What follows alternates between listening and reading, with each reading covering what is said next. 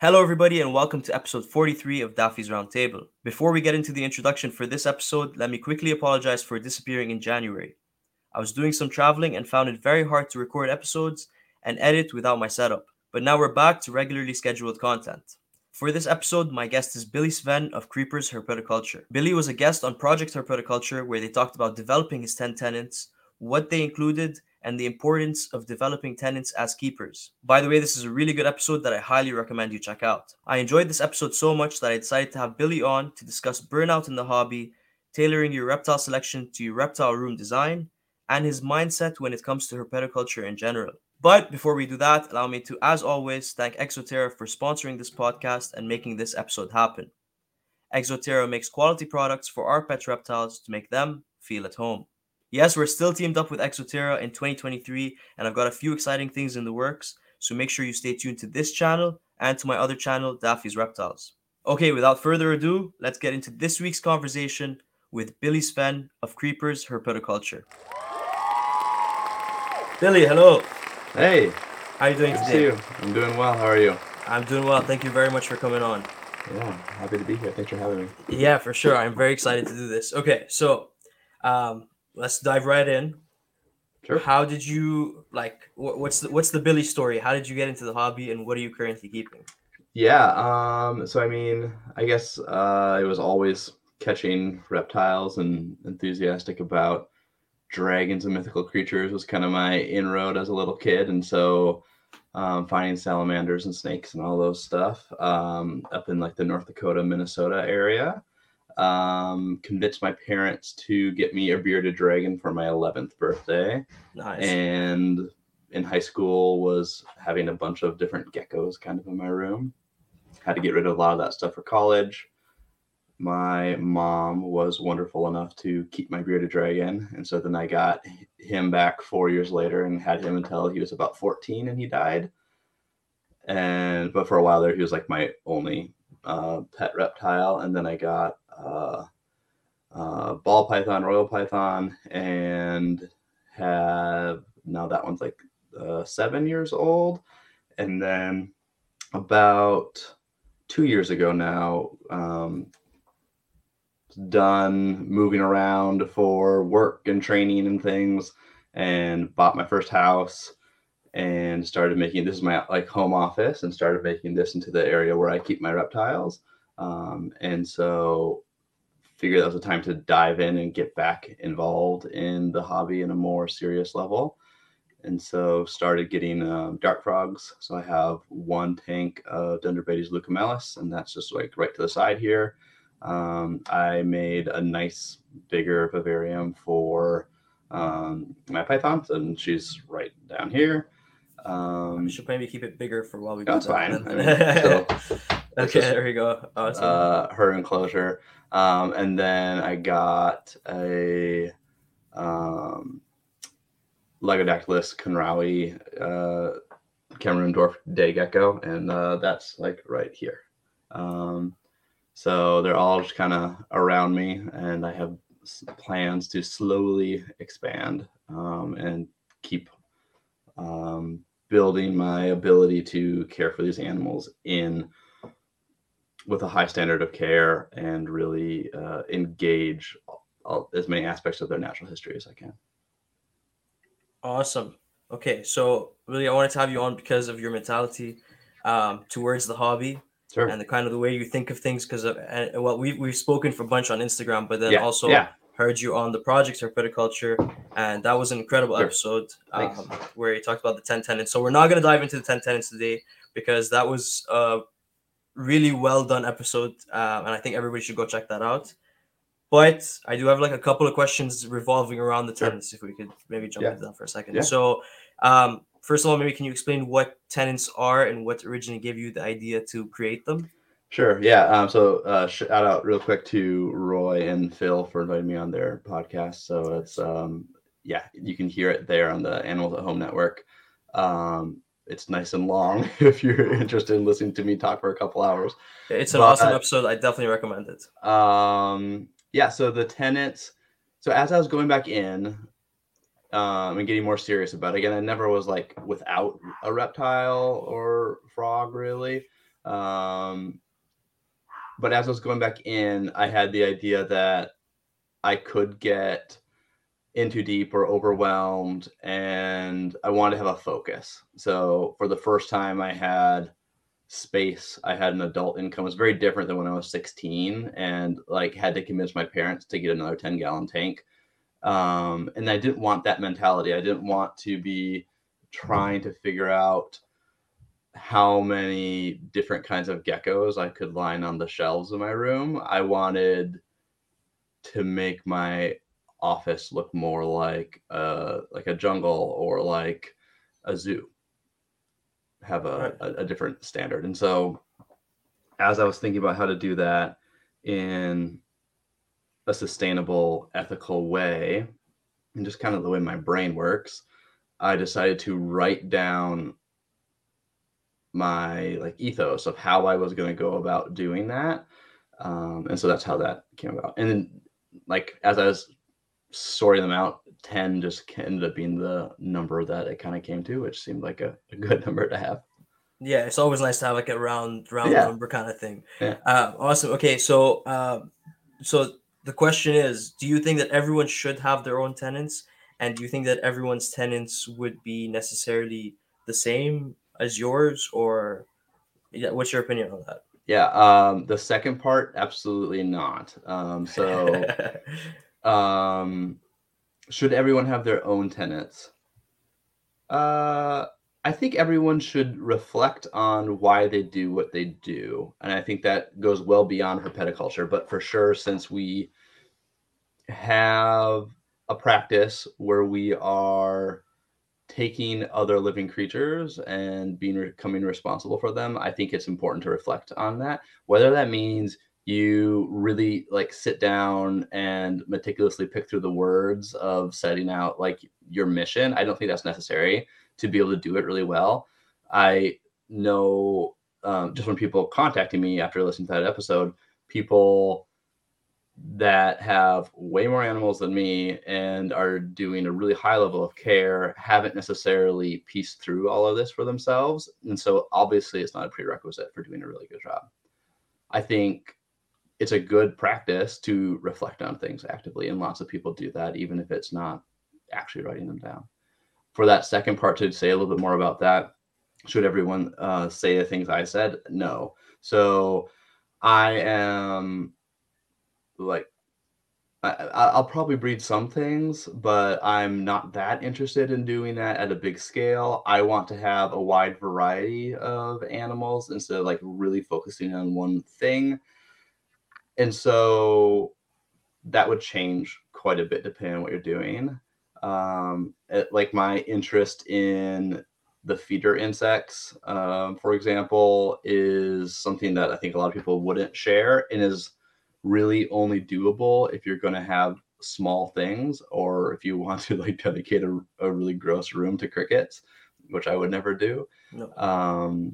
So yeah, there are some idiosyncrasies that are specific to me in there. There are some other things I think are good that I see lots of people doing that aren't unique to me, like thinking of your animal as a commitment for its entire life and breeding things responsibly so that you don't overproduce an animal that you don't have good homes for them to go to. Those types of things I see widely throughout the hobby as far as people that I look up to. Yeah, awesome. And one of the ones, or one of the ones that I really liked out of the tenants was, and I'm definitely not phrasing this right, but sort of where you talk about keeping smaller sized animals in larger sized enclosures. Why do you think that's a good way to do it? Which Yeah, I agree, by the way, but yeah, yeah. so I think you need, so there's a minimum size you need to be able to give the right gradients and maintain those. Then there's the ability for the animal to show all of its natural, or at least a lot of its natural behaviors. So if you have a snake that climbs and hides and perches, you need to be able to have enough room to create those gradients and have the space for the snake to do those things. And so that's a fairly big area. And so when I think about that for example, with my frogs, they have lots of, they're essentially in a tall 40 gallon, like it's a custom made tank, but there's 3 of them in there, and they have a lot of space. It could definitely be bigger. It would be awesome to be bigger, but they can hop around and do all sorts of their behaviors as far as hunting and hiding and calling and foraging and exploring through all the little nooks and crannies in there. And it's so much easier to do that in a small space, even or for a small animal. So even like my dwarf gecko, the ability to get small branches that the thing will never be able to break or damage, and then have those crisscross the entire enclosure. And it was like, I don't know, $10 to like buy like nice branches to do that, versus it would cost 10 times that to do something even just a little bit bigger, because you need to get so much bigger branches.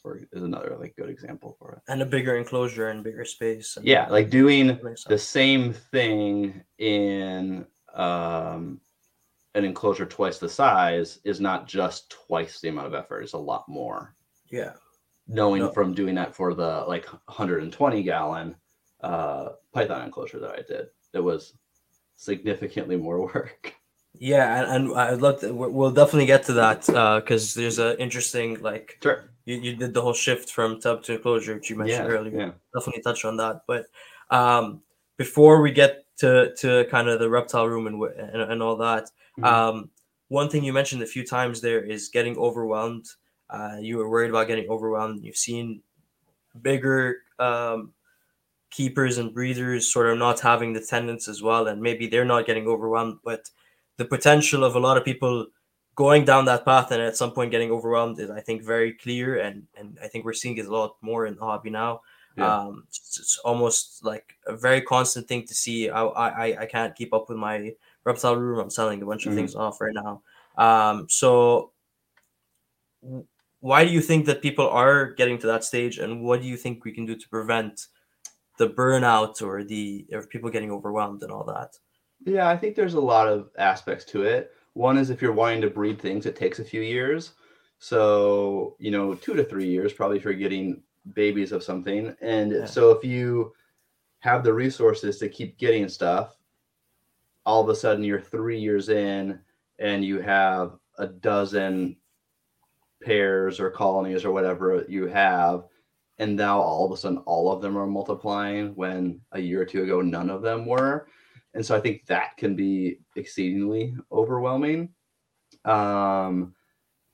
It's exciting to get something new. It's exciting to research something and to think about it and plan for it.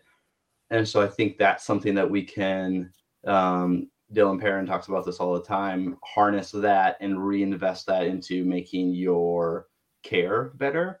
So instead of getting the excitement about getting a new animal, the excitement's about adding a new type of prey item for the animal, or adding a new plant into their enclosure and trying to make it so that can work, or changing the lighting system so that's automated in a different way, and getting the pleasure out of that and the research deeper into animals you already have, rather than just grabbing new ones.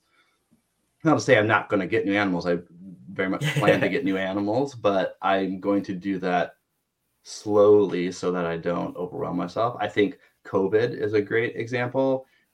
We didn't, no one thought that this is exactly how these years were going to go, right? Even people that think a pandemic is likely to happen even again. You don't know when those types of things are going to happen and how that's going to affect your life. I mean, when I was 16 and I had to get rid of, that's kind of like the peak of the animals I have. And then when I was 18, I had to get rid of them. I wasn't thinking about what I was going to be doing in 10 years. I now am, part of that's having kids and having a job and working through all that stuff and just being older. But I'm thinking about what I'm going to be doing in 5, 10, 20 years. and I don't want to have to scale back. I want to be able to maintain where I am and slowly, responsibly move forward. Yeah, no, that's awesome answer. Exactly. I think that's another important thing to consider, which like where you're going to be in 5, 10, 15 years. Because that's Are the you going to lifespan of be these things. Like a lot of these 100%? animals, 10 is a somewhat low lifespan. There are definitely some animals that's a good natural life for them, but a lot of them it's 15, 20, 30. 30, yeah, Yeah. 100%. And if you keep turtles and tortoises, even longer. Oh, so much longer. Yeah, no, exactly. Okay, awesome. So, you mentioned there that you're designing a reptile room, or you're expanding Yeah. your reptile room, your collection. Um, how do you go about? So, you've talked about this before, like, or you mentioned it on the Project Herpetoculture episode, where you kind of tailor the species you're getting to the reptile room, but also Hmm. tailor the designing the reptile room to what species you kind of want to keep. Yeah. So like, so why do you think it's a good idea to design the reptile room, and like, like, what's your opinion on why did you do it, basically? Yeah. So this room is, I mean, I'm fortunate to have a space in my home that's my like home office, and I kind of do what I want with it. And so it's like 10 feet by 14 feet, and I can have as many animals as I can responsibly fit in here. And so what I was thinking, I knew I wanted dart frogs because I knew I would want to, they'd be like a perfect animal to be able to, um, just look over and see them hopping around in during the day, during my when I need a little break. And so that was kind of the vision. And when I started looking through Denderboard and other websites and seeing people's collections, the idea of having like a wall of dart frogs was something that you see fairly often. And then I started thinking, what if they weren't all dart frogs? What if they were other kinds of geckos, salamanders, tree frogs, other kinds of animals? And so that's the thing that I thought. And then when I had this house, um, I need to be able to work in this room, so I don't want it to be 80 degrees For or sure. 90 degrees. And so trying to think about what animals can I put in here that like it, what we call room temperature. And a lot of those tropical forest floor species are like that. And then also, since it's not a massive room, it's hard to make something really hot, something really cold. It's hard to make something really dry and something really wet. And so, and the difference between being wet and being humid is important too. And still, the idea of getting things well ventilated. So I made the decision to humidify the room. So I have a humidifier that keeps the room around like 50 to 60. It's a little hard during the winter. It sometimes only keeps it in the 40s, but significantly different than the rest of my house. And then that makes it pretty easy to keep the enclosures 60, 80, 90, whatever I really want it to be without too much extra work. So yeah, if it's not clear what I'm trying to have a lot of tropical species that like it in the low 70s, mid 70s for their ambient, with maybe a slightly higher temperature toward the top, which naturally happens even if you don't have like big basking lamps. And then I'm going to make a lot of things out of PVC is the plan. And so that will insulate heat and reduce the heat, and put hoods over things that need heat. But as of right now, the only thing that needs a significant amount of heat is the Python. And I built a hood for that enclosure, which as of right now, I'm only putting a few 45-watt bulbs in there, and it keeps the temperature nicely. And so it's bearable to sit right next to it. So that was actually my next question. Like, what do you think for people who want to keep, an arid hot species with like a cool tropical one in the same room? Do you think it's doable? But I Sure. guess that would be one way to do it. Put a hood on it, keep it a little bit further away from where you're sitting. Yeah, it's doable, but it's going to be a lot of work, and if you're going to have a lot of things like that, the people that if you're going to have a lot of reptiles, it's going to take up a room or take up parts of multiple rooms of your house. Like that's the way it's going to be. 100%. And so a lot of people have a hot room and a cool room, or a temperate room and a arid room, or a tropical room. They have their cloud forest room that gets really cold. Like people do that, and at least the way it is right now, and the way it is for the foreseeable future, I have this room. I don't really have the rest of the house, and I'm very fortunate to have one room that I can do whatever I want with. And looking through the species I wanted, again, like really centering in on the poison dart frogs. Now I'm centering everything around that. So the things that work well are some of the other tree frogs, like glass frogs, other poison frogs, some of the New Caledonian geckos. I'm really interested in the Urodactyloides. Nice. So they're even smaller than like a crested gecko. Yeah. Some of the like what people call micro geckos, or other like Phelsumid geckos. They and so the micro geckos would be like Spherodactylus, Gonatodes. Yeah. They require a little hotspot, but you're talking like a 15-watt bulb, not like a big bulb. And if you have a big enough cage, that's not a big deal and won't heat things up, and I could put them on the top. So those are things I'm interested in. Also, Goniurosaurus, the cave geckos, they like it nice and cool. I don't know if Uroplatus would work in here because it might get too warm at times, but those are things that I'd be interested in too, potentially. Mantellas. So already I'm saying too many things. Yeah. They can't all be in here. The wall will fill up pretty quickly. Exactly. But that's how it goes, right? Yeah. But there's so many options is what I'm trying to get at, even within that constraint of relatively cool temperatures, tropical. Like there are some species that I'd love to have that just won't fit that room, and maybe in the future, kids are older, kids want an animal in their room or something, then maybe we'll switch something else up. But you convince them that that's the animal they want in their room. Yeah, exactly. Don't you think you really want a dwarf reticulated python? No. So I've actually kept Gonatodes and Spherodactylus. Yeah. What's your opinion? And this might be different for you because you're actually working in the room, so maybe you get a chance to see them more often. But what's your opinion on animals that are hiding most of the time or something like that? Because and another like disclaimer there, I've seen many Gonatodes and Spherodactylus species that don't hide all the time, but the two that I kept were, I didn't see them too often. So like, what's your opinion on that?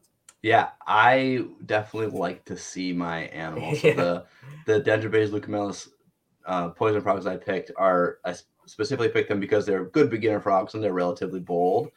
And I'm like not 100% sure, but I'm pretty sure the next thing I'm going to add to the room are Phyllobates terribilis, which are nice, like super bold, known to be like the boldest of dart frogs. Yeah. And for that reason, I like to be able to see the animals. So the Urodactyloides, again, even though they're crepuscular nocturnal, they often hide in plain sight, and they're just like laying out on a branch, so you can see them even during the day. And then like glass frogs would be something I can then see at night, for example. You can even see them sleeping during the day. Yeah. And so, yeah, I think some of those micro geckos are so shy, but from what I've read, there are some species that are better than others, and so maybe something I'll look into. They're a bit further down the list, probably for that reason, though. The heat and that. For sure, it's interesting because some people will say, I like to see my animals, and other people will say I don't mind not seeing them because when I see them, it's even more special. It's like a surprise. Yeah. But I like to see my animals too. I completely agree with you. I want to look like at any point to see them. Yeah. 100%. Yeah, and especially now, like the poison frog vivarium is relatively overgrown, and so it's pretty rare that I see all three. And there's definitely times where I look over and I can't see any of them. Yeah. But I still really like it. I think it's a really pretty piece of artwork in your yeah, it's home. like Yeah. it's a slice of the jungle sitting on my desk. It's like just amazing that it's there, and I can throw in a few dozen little fruit flies, and they'll come out pretty quick. They So come storming out. yeah, Yeah, yeah, 100%. Awesome. Okay, so let's sort of get into the enclosures sure, with the, the transition of you're also very into DIY. yeah, So what do you think the advantage of doing DIY is versus buying ready-made products? sure. You get to customize them yourself, so you don't have to retrofit and fruit fly proof Yes. enclosures when you can build them the way you want them. You can have as much or little ventilation as you want. So, like the first enclosure I made, I followed Troy Goldberg's layout pretty much verbatim, The Euro which was, style ones? yep, exactly, for the poison frog Right. enclosure, and it worked really well. But on future ones, and I've made like smaller things for like a praying mantis, and then for the dwarf gecko, and I have more ventilation, especially for how small the enclosure is on those, because I've decided to humidify the room, and so it's so much more customizable. It's cheaper for what I think is a better product. Like I like sliding doors instead of swinging doors. I like to be able to take them off all the way. So I think that's fun. There's a sense of accomplishment and achievement in knowing that you've put it together. And I think it causes you to slow down and have a sense of achievement every step of the way. The achievement is not just I bought this animal. The achievement is I built the enclosure. Now I have completed the background. Now I've planted it and set up a micro environment. Now that's all really well established and it's been a couple months.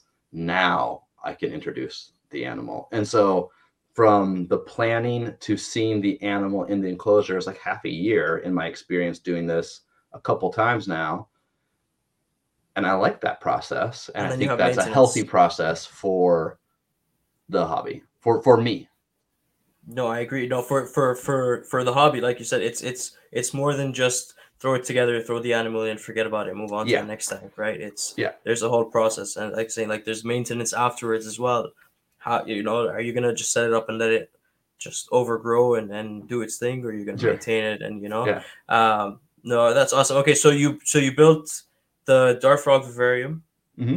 and did you build all the enclosures in that you have set up? Uh, yeah, Okay, yep. So I awesome. built the Dart Frog Vivarium. It's like a standard. It'd be half of a baker's rack shelf, essentially, is how Troy Goldberg did his measurements. Um, then the um, Python enclosure is a 2 foot by 2 foot by or sorry 4 foot by 2 foot by 2 foot, so 120 gallon, and then it has a almost like a foot deep hood that goes over the top of it too, and so that's all PVC that I made with my father-in-law, and Awesome. so that was fun to make. And then I've made a couple smaller tanks that are like 6 gallons, one for a praying mantis and one for the dwarf gecko. Yeah, and for the dwarf gecko, I guess maybe you fruit fly proofed it, but you also escape proofed it for the gecko. Yeah, yeah, I can. Actually, that door's pretty hard to get out. Trying to. The tubing is far away, but yeah, No, that's okay. Yeah, yeah, it's okay. it's tubing. So I've done like the silicone method where you tape it off, lay a bead of silicone, use a credit card that you like measure the distance between the doors and like cut a nick out of the credit card and swipe it down and pull it off. You should have like a perfect like rectangle of silicone.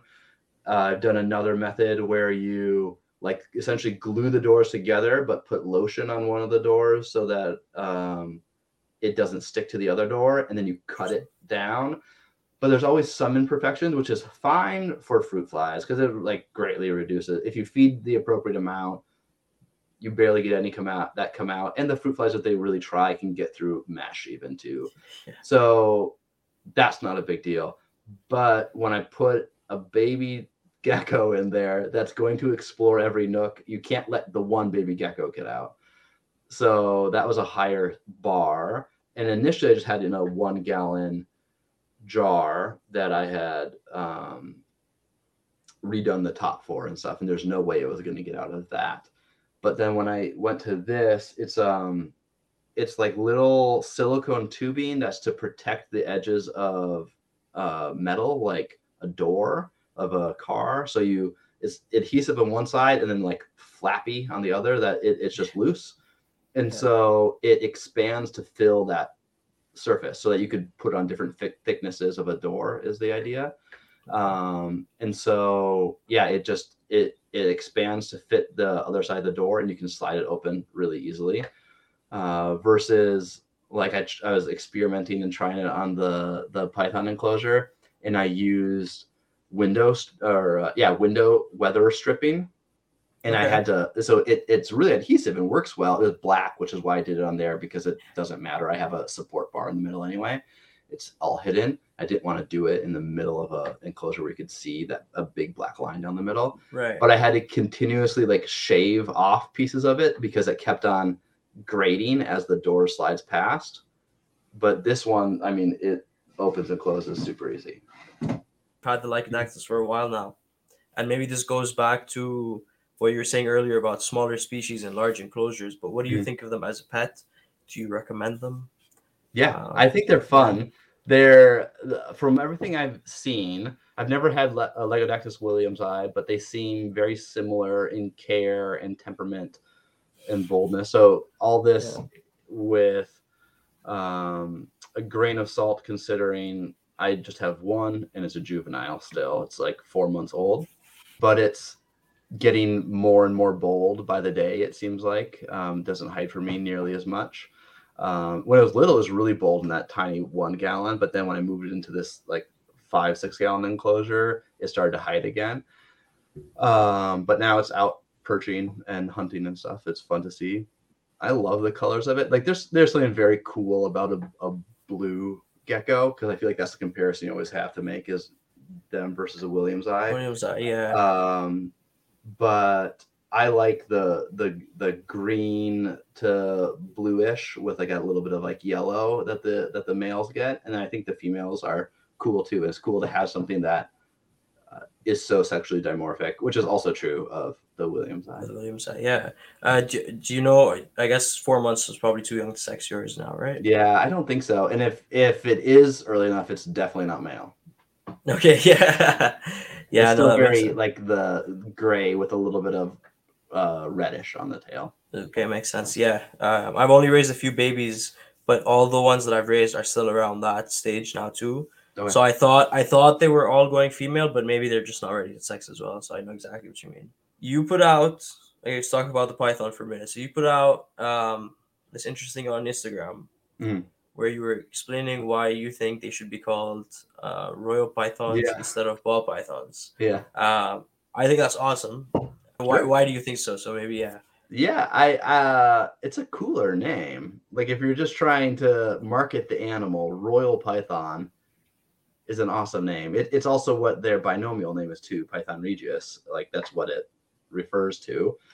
And I've heard a few different ideas of why, one of which that I think is cool is the idea of West African indigenous people regarding them as like sacred or special, and even like having them as an adornment, like a priest having one around their wrist, which if you've held them, you know they do very readily just like wrap around and hold there for a long time. I think the calling them a ball python, like they curl up into balls, like that's like a natural position they have, but it's also a defense posture. And so it's something that I try to not encourage my python to do. Like ideally, when I'm seeing the python, she's relaxed and moving about, doing her normal thing. And when I pick her up, she has nothing to fear because she knows what we're doing and she's used to it. And so I think royal fits her better than inanimate object, a ball.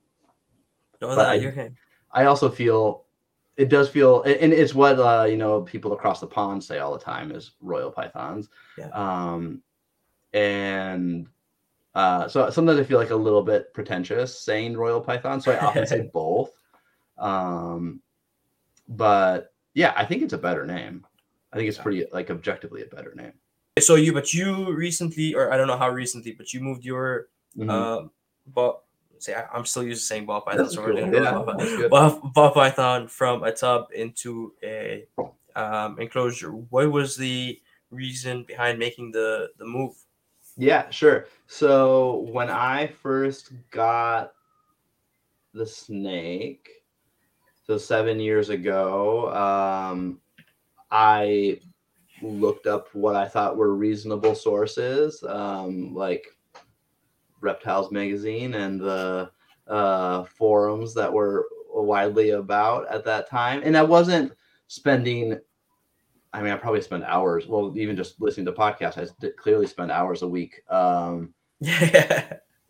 taking in her petaculture information. I wasn't doing that back then.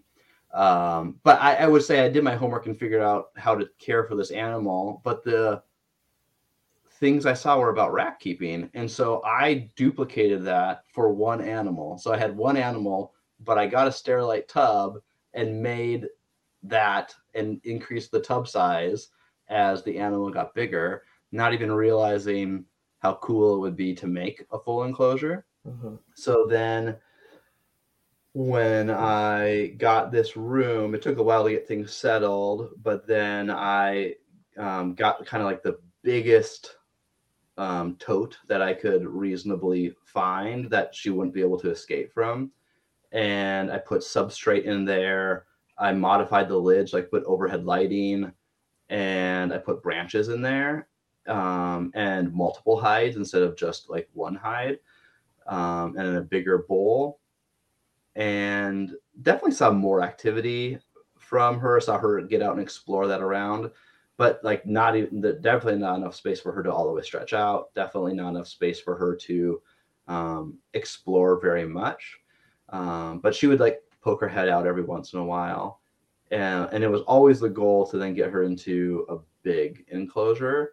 I don't always like the idea of like minimum sizes because I think there's not all space is equal, and so there's a lot you can do. If you think of a 4x2 foot enclosure, that could still be quite minimal, especially if you're putting your lights on the inside versus you have your lights on the outside. And I have like a top layer that she can be on that creates a hide, and then there's burrowed down hides in there too, and then there's cork bark that she can go through in the middle. And so the whole thing, there's different areas for her to feel secure, and there's planted throughout. Could I make it bigger? Absolutely. And that could be fun to do in the future. We'll see. But this was a great place to start. But I was still concerned that it might be too complex of an environment for her, especially as she wasn't young. She's 7 years old. But she transitioned fairly well from what I would call like a somewhat complex tub. Also, it was clear tub, so you could see through it. Okay. As you could see me moving around throughout the day. Yeah. Yeah, no, that's awesome. And do you see? I guess you already sort of covered this. After she's been in there for a while, do you see any behavioral changes, anything like that? Yeah. Yeah. So she's been in there for a month. At first, she really did explore. Like I put her in there early in the morning, and she explored for about half an hour before she went into the cool side hide. I think it's the hide she found first, and she really stayed in there for a long time. Where I made me nervous. Like she stayed in there maybe she came out at night and went back in, but she was always in there, and sometimes looked like she was in like the exact same spot, which again she did in the other enclosure too. And then I moved the lights over and I made that the warm hide. And then in like 2 days, she was definitely coming out a little bit more. And now I've changed the lights and decreased the wattage a little bit because now she's in she went to the other cool hide, essentially, the new cool hide. and now I've made them so they're not the same temperature. They're still a warm and a cool one, but they're more equal.